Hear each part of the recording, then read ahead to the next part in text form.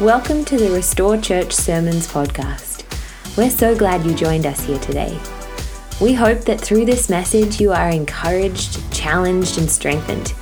If you want to know more about Jesus, Restore Church, or have any questions, please head to restorechurch.com.au. Got your Bibles there? Open them up to Mark chapter 2. That's the passage we're looking at this morning. And after this morning's offerings tour, I've got to lift my game. Seriously. I was just cruising because it's only useless people like Jacob preaching most of the time. No, I'm joking. I praise him up all the time. Come on. No, she was great, wasn't she? So good. No, I'm serious. I've got to lift my game. Going to have to start working. My goodness. Okay. Well, welcome everyone. Mark chapter 2, verse 2 to 12. Can we get the slide up there, please? Zach, we up there? This morning, I want to talk about when one door closes, we rip off the roof. Okay? So, if you've been around church for a while or you've read your Bible, you've probably heard this story before, but I want to actually read it this morning so we can kind of immerse ourselves in it a little bit before I talk about it. So, Mark 2, verse 2 to 12. It says, "A few days later, when Jesus again entered Capernaum, the people heard that he had come home. They gathered in such large numbers that there was no room left, not even outside the door, and he preached the word to them. Some men came, bringing to him a paralyzed man carried by four of them. Since they could not get him to Jesus because of the crowd, they made an opening in the roof above Jesus by digging through it, and then lowered the mat the man was lying on. When Jesus saw their faith, he said to the paralyzed man, 'Son, your sins are forgiven.' Now some of the teachers of the law were sitting there and they were thinking to themselves, 'Why does this fellow talk like that? He's blaspheming. Who can forgive sins but God alone?' Immediately Jesus knew in his spirit that this was what they were thinking in their hearts. And he said to them, 'Why are you thinking these things? Which is easier to say to this paralyzed man, "Your sins are forgiven," or to say, "Get up, take up your mat and walk"? But I want you to know that the Son of Man has authority on earth to forgive sins.' So he said to the man, 'I tell you, get up, take up your mat and go home.' He got up, took up his mat and walked out in full view of them all. And this amazed everyone, and they praised God, saying, 'We've never seen anything like this.'" They say that fortune favours the brave in the sense that things seem to happen and come together for people who are prepared to take initiative and, risk it to get the biscuit, so to speak. And cutting a hole in someone's roof so you can get to the person you want to rather than just go through the doors or the windows, that's not just brave, that's actually brash and brazen, isn't it? It's more than just brave. It is brash and it is brazen. Brave, I get. Brave, I have no problem doing. Brash and brazen, however, that's actually a real struggle to me.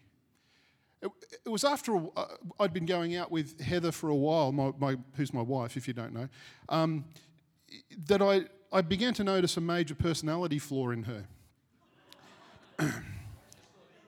She's not here today. Why do you think I'm brave enough to say this? But she listens to the podcast and watches YouTube, so I'm dead in the water. Okay, so dead man walking. And so I noticed this major personality flaw she had. She would have absolutely no trouble in saying exactly what she wanted and asking for whatever she wanted. And I used to be like, who does that?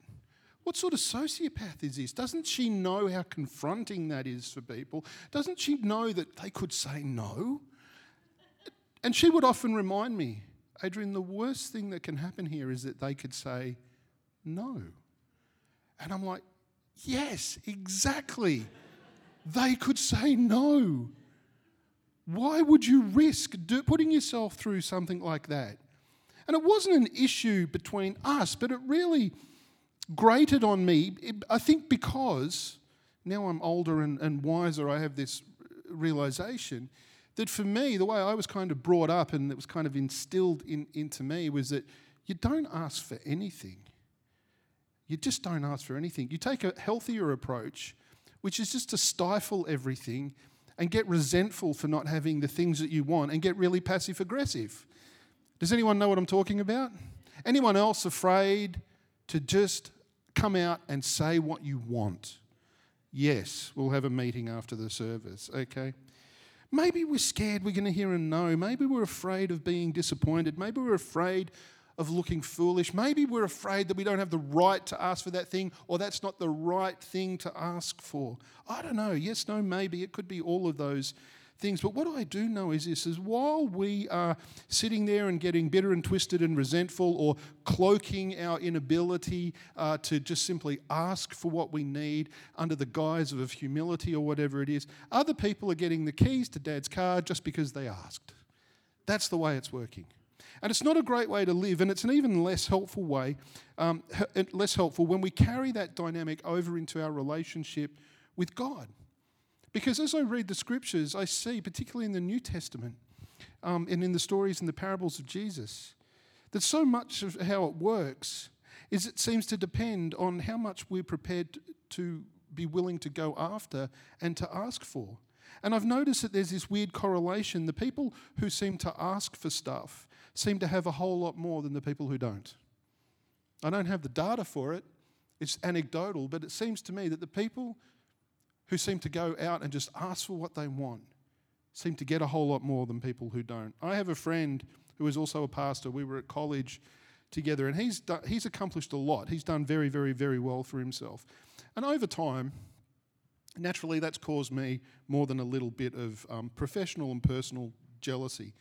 So to deal with that, rather than front up to the fact that I'm jealous, I have been able to cloud the real issue. I've come up with a whole range of reasons as to why it's been easier for him and harder for me. Does anyone else know what I'm talking about there? You know, so I will go, oh yeah, well, you know, of course that's working for him. He's in this situation with these people, and I'm here and I'm there. You know what I mean?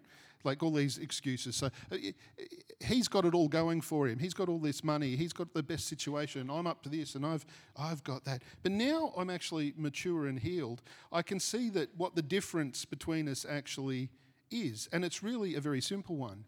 Because I've known this guy for a very long time, and what I've known about this guy for a very long time is that he's never been shy about saying what he wants and going after what he wants. And that doesn't mean he's always got it. It doesn't mean he's always got exactly what he wants. It doesn't mean he's got it in the time that he wants. But I tell you what, he's got a whole lot more done than I ever did, because he was never afraid to simply say what he wanted and to go after it. And what is brazen and brash to me, I think, is just called faith to Jesus. He's the one that's told us to ask and to seek and to knock. For people who don't like to ask or to seek or to knock, that's a difficult thing, isn't it? But it gets worse, because you put those words in the present continuous tense, which means you're not just to ask, you're to keep on asking. And you're not just to knock, you're to keep on knocking. And you're not just to seek, you're to keep on seeking. He's the one that even tells stories about people who, when they get a no, refuse to give up and keep going until they get a yes. But as we know, not everybody always gets what they want, no matter how much they believe and no matter how much they keep on asking for it, because sometimes the answer is just no, period.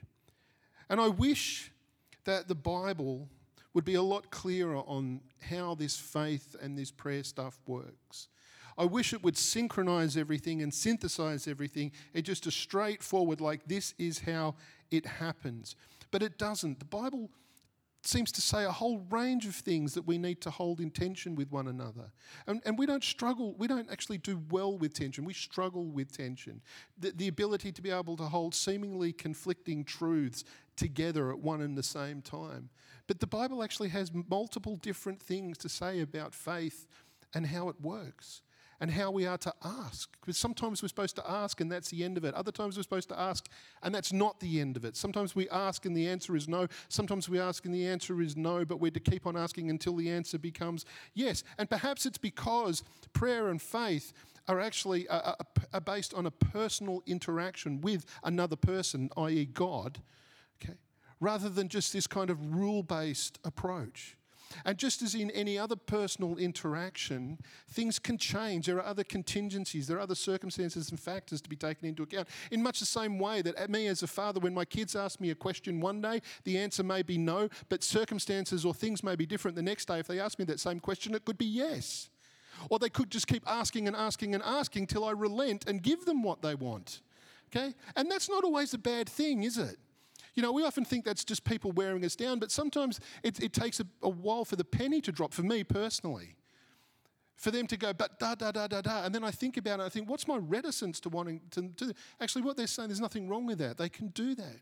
And what blows my mind is that in the teachings of Jesus, we're told to actually do this to God. And there is precedent for that in the Old Testament. If you remember the stories of Moses and Abraham, where God would say he was going to do a thing and Moses or Abraham would push back and go, I don't think that's a great idea. I think you need to give us another chance. How about this? And God would say, okay, that. Right, well, that didn't work. What about this? No, that doesn't work. What about this instead? People, and God changed his mind sometimes.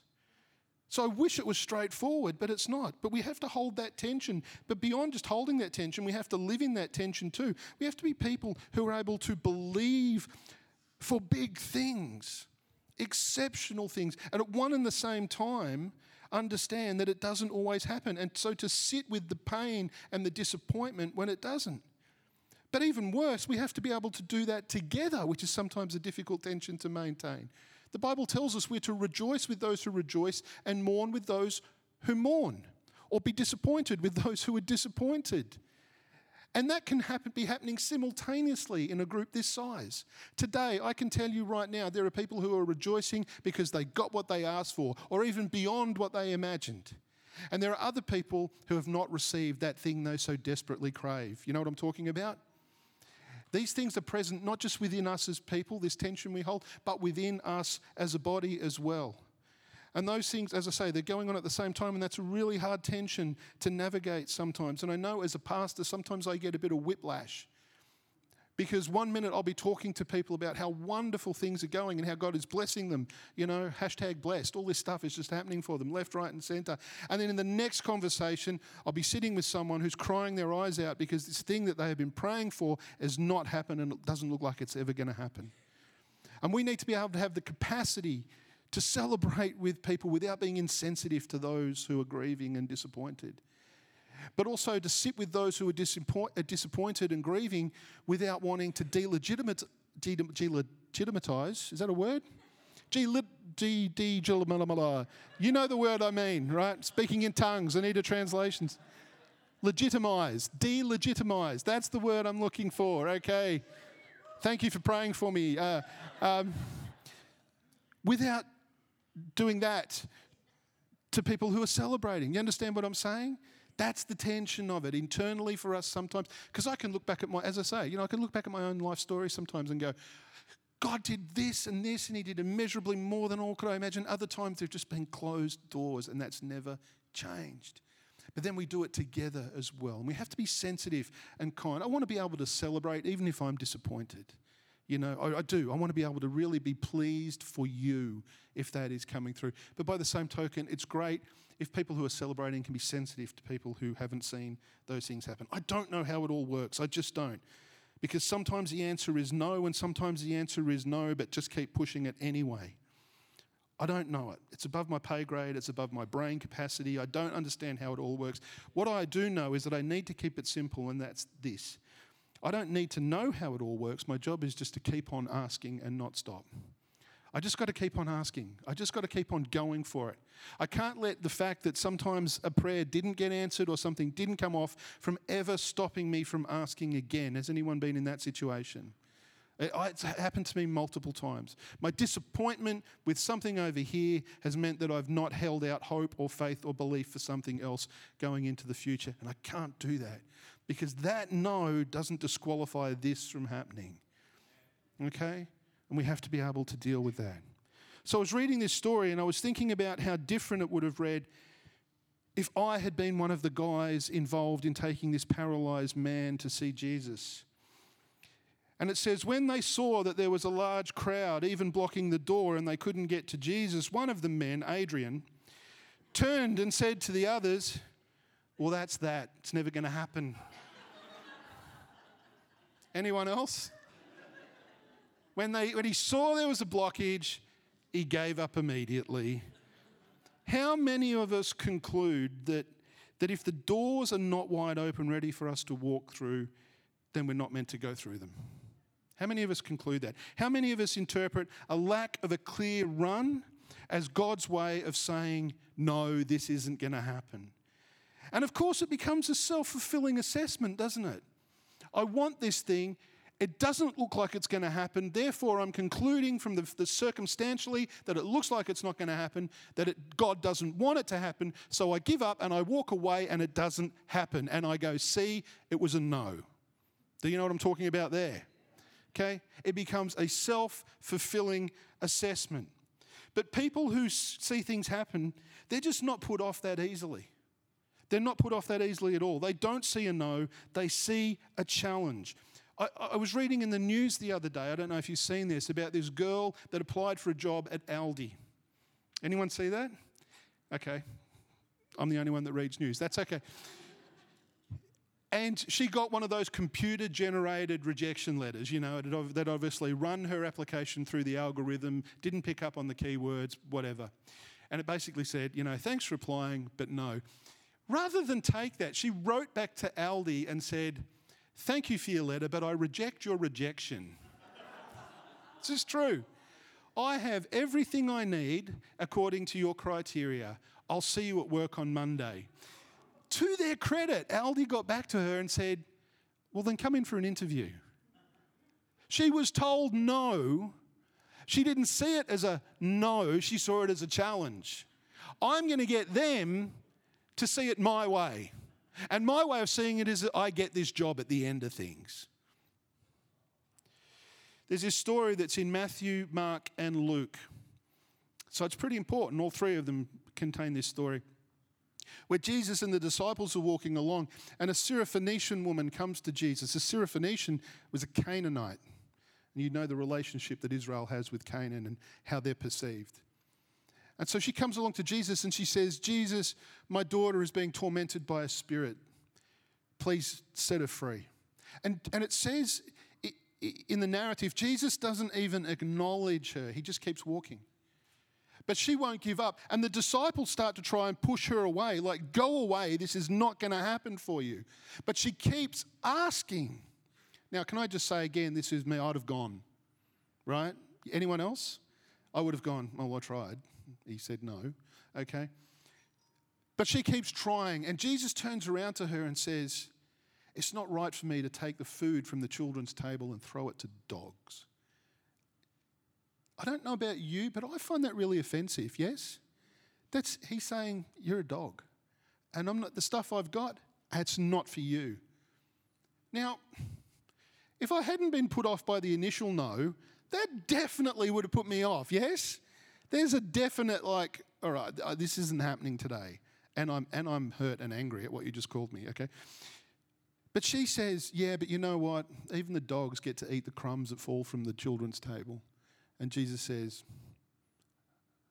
that's on point. You get your miracle. That's faith right there.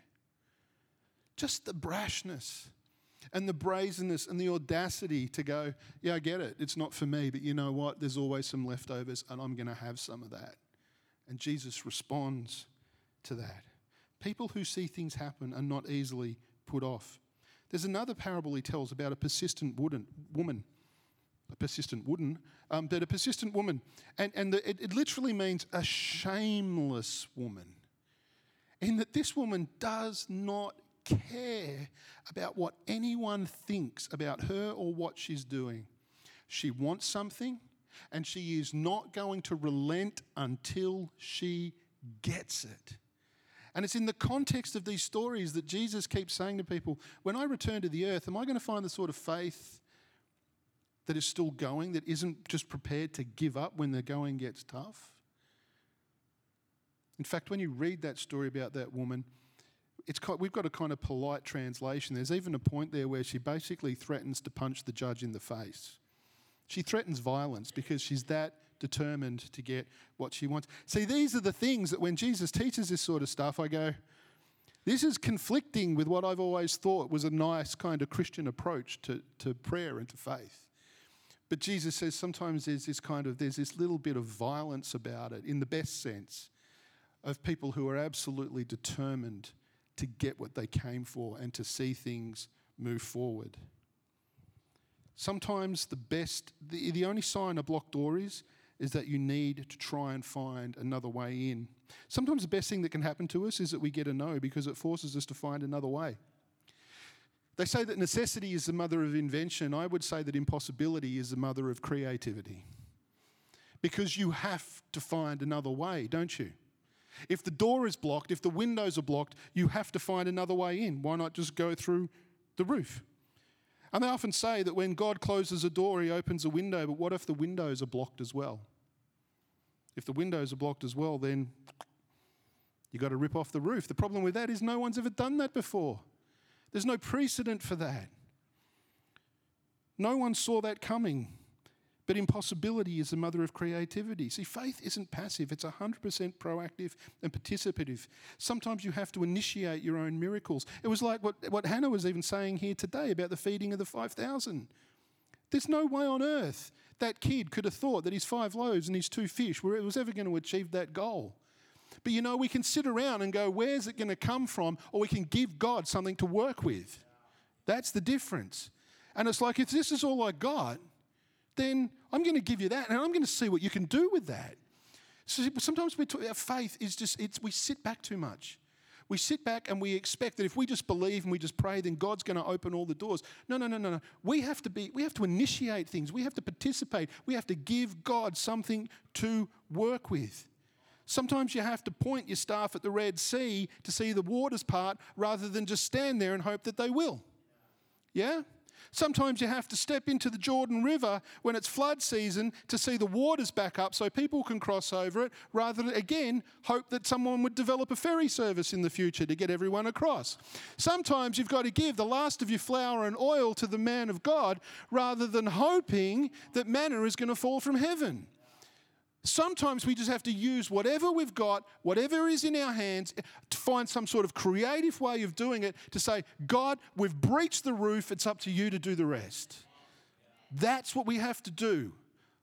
A no is the best thing that can happen to us sometimes, because it forces us to be creative, to look at what we've got, and then to look at what God can do with what we've got. When we were in our last church, we met in a school gymnasium. And it had quite a high stage. So here was the floor, and he was about where the stage actually was. And after the gatherings, one of my daughters, who just walked out of the room, probably because she knew this story was going to happen, I'd be standing there talking, and then I would hear, "Daddy, catch me," as she would run and just launch herself into literally. And I would have to in those days I could move. It wasn't like, hang on. I would bolt over and I would grab her, until the day she did it when I was standing at the back of the hall. That explains a lot. But I think sometimes that is what faith actually is. It's, I'm going to run and I'm going to jump, and as I jump I say, "Daddy, catch me." Yeah? I don't just stand on the edge of the stage going, "Well, can you arrange for stuff to be put here so I don't hurt myself when I fall?" We run and we jump and we go, "Hey God, you're gonna have to catch me here. You're gonna have to pick this thing up, otherwise I'm gonna go smashing into the ground." Everything we want to do as a church, we don't have the money to do. Our vision far exceeds our finances. And that's not a problem for me, because I think it is forcing us to be creative. We could look at the finances and go, well, there's the answer. God doesn't want us to do this. God doesn't want us to do that. Or, if God wanted us to do this, he would actually provide us with the means. What I'm saying is the door is blocked, the window is blocked, so guess what? We're just going to have to find the roof to dig through. We're just going to have to find a creative way of doing all the things that God has put on our heart. It's not the answer, it's a challenge. It's a challenge to see how creative, how resourceful, how persistent we can actually be, how brash and brazen we're prepared to be. Because you know what? These are not just good ideas that we thought up because we had nothing better to do. This is God-birthed vision about extending the kingdom and making a difference in our world. So it's not just like, hey, I had this really cool idea, so let's make it happen. No. This is stuff that God has breathed into us as a church, and He's put His calling on us, and He's told us this is what He wants us to do. We've looked at what we've got and able to do it and go, we can't do it. We don't just give up. We go, then thank you, God, because guess what? Now we have to get creative and resourceful in how we're about to do that. It's an invitation to do the church equivalent of ripping off the roof. About 3 years ago, I went to a very important event with some very important people. It must have been a mistake to send me an invitation. So I was there, and I was having this conversation with someone whom I found out later was actually very important, and I guess I should have known that. But, you know, churches can be quite atomized, you know, like you live in your own world, and so people know who's who in different worlds. And I wasn't a part of this world, so I didn't know. Anyway, turns out quite an important person. So we're having this kind of what I thought would just be like, how's your day going? Isn't the weather nice? You know, just a quick 5-minute chat before we get into the really meaty stuff. But he goes, so what's your vision for your church? What are you working on now? And I'm like, can we do a lead up to this? Like, because that's just too intense for me. I mean, A, I'm an introvert. B, I just came for the food, to be honest. So, and so he's like, no, tell me what it is. And I said, oh, look, it's not the sort of thing we can get into right now. So do you mind if we just sort of move on? No, tell me. Tell me what's one thing that you see coming and that you're working on. I said, okay, here's what I see happening. I see in the future churches are going to struggle financially, all churches, okay? And that they're going to have to subsidise themselves through things other than offerings. It doesn't mean that offerings aren't important, but I think we can use offerings for other things, but we need to find a way of being able to subsidise our organisation without having to rely on offerings. And he said, no, that's not going to happen, can't see it, whatever. I'm like, that's fine. I'm not here to convince you. I didn't even want to have the conversation. But I was meeting with another pastor the other day. This is 3 years later. And we got talking about this financial thing. And he said, you know what?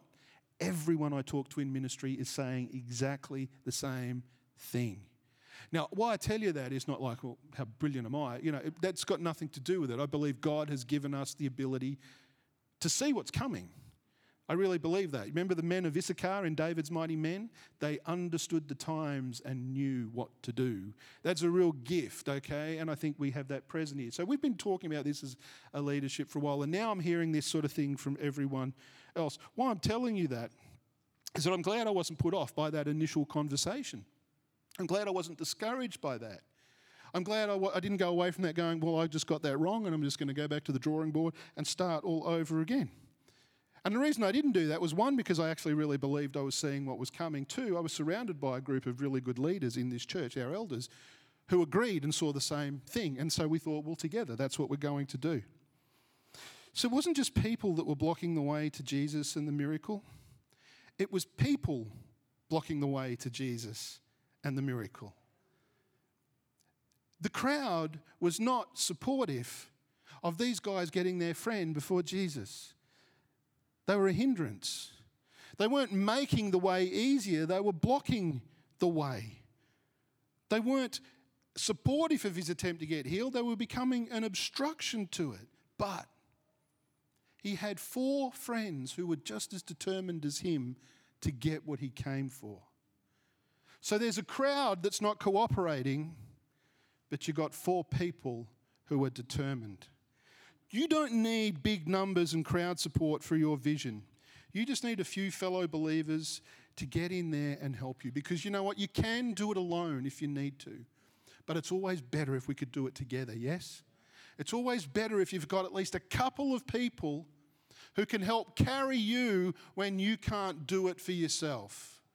Okay? That's the importance of being in community. And just like it's a mistake to equate a closed door with a no answer from God, it's also a mistake to equate the rightness of a thing with the support that it receives from everyone else. You know what I'm talking about? Okay? If that were true, so many of the breakthroughs that we have seen in the world at large would never have happened, because at the time they were never considered good ideas. Yeah? You imagine floating the idea for a plane. You know, penicillin, I'm going to grow some mold because that's going to help us. Right. Okay?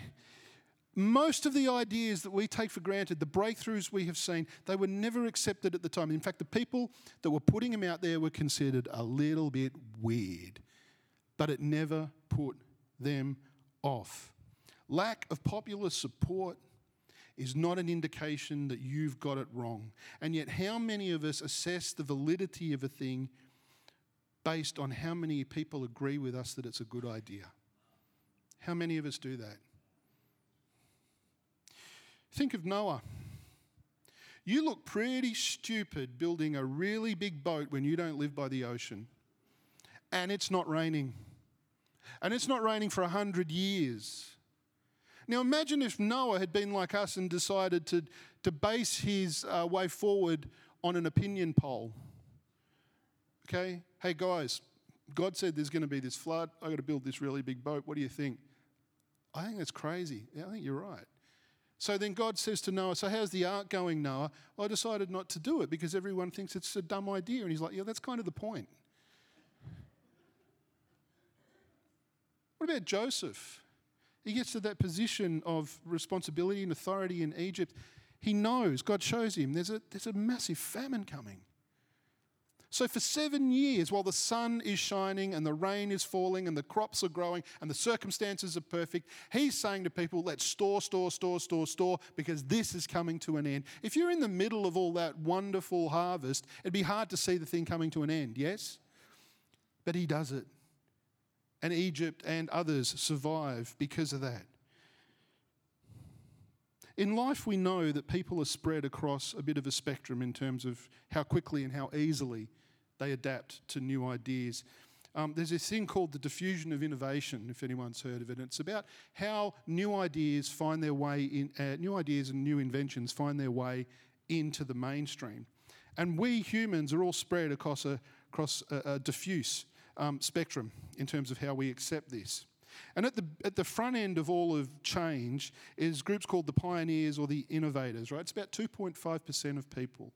They're your mushroom eaters, right? They're the people who go and they try the stuff that no one has tried and they aren't put off by anything. Then you have the early adopters. They're a bit slower off the mark. This is about 13.5% of people. But they observe that the pioneers and the innovators haven't died from eating the mushrooms, and this might be a good thing to get into. And you combine those two, and then you get this thing called the tipping point, just over 16% of people. And then once that sort of takes hold, you have this next group called your early majority. That's about 34% of people. They look at it and they go, that actually looks like a really cool thing. That looks like it's working. I'm going to get into that. And then you have your late majority. That's another 34% of people who look at everyone else doing it. These are the people who are currently going, hey, have you seen these new smartphones? Right? They're your late majority, okay? So they're like, yeah, you know, this is a really good thing. But then, right at the end, at 16%, you have this group called your laggards. Right? These are the people who are still, you know, going down and wondering what happened to Blockbuster and when it's going to open again. All right? They're like, I just want to return my VHS. Right? Your laggards, they're right down the end. The point in all of that is that it only ever takes a very, very, very small percentage of people to have an idea and to run with an idea for it to become a thing. And these people don't wait until these people have got it. These people pick up and run with it. And eventually it takes hold and other people begin to follow. Are you with me? We don't need crowd support for our ideas. We don't need an opinion poll taken to see if we're onto a good thing. If God speaks a thing into our heart, or if we see a thing that we believe we're meant to go for, then me and whoever, 1, 2 other people with me, is all we need. We don't need everyone else's imprimatur. It doesn't matter. At some point, that thing that everyone thought was crazy, everyone will go, how wonderful is that? But at some point, whether it's individually or collectively within our church, we're all going to have to be in that little 2%. And for the stuff that's just about you, you are in that 2%.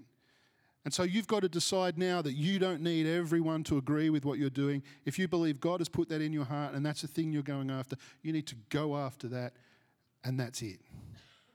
We don't need the support of the crowd. Don't miss the fact that the crowd wasn't just unsupportive.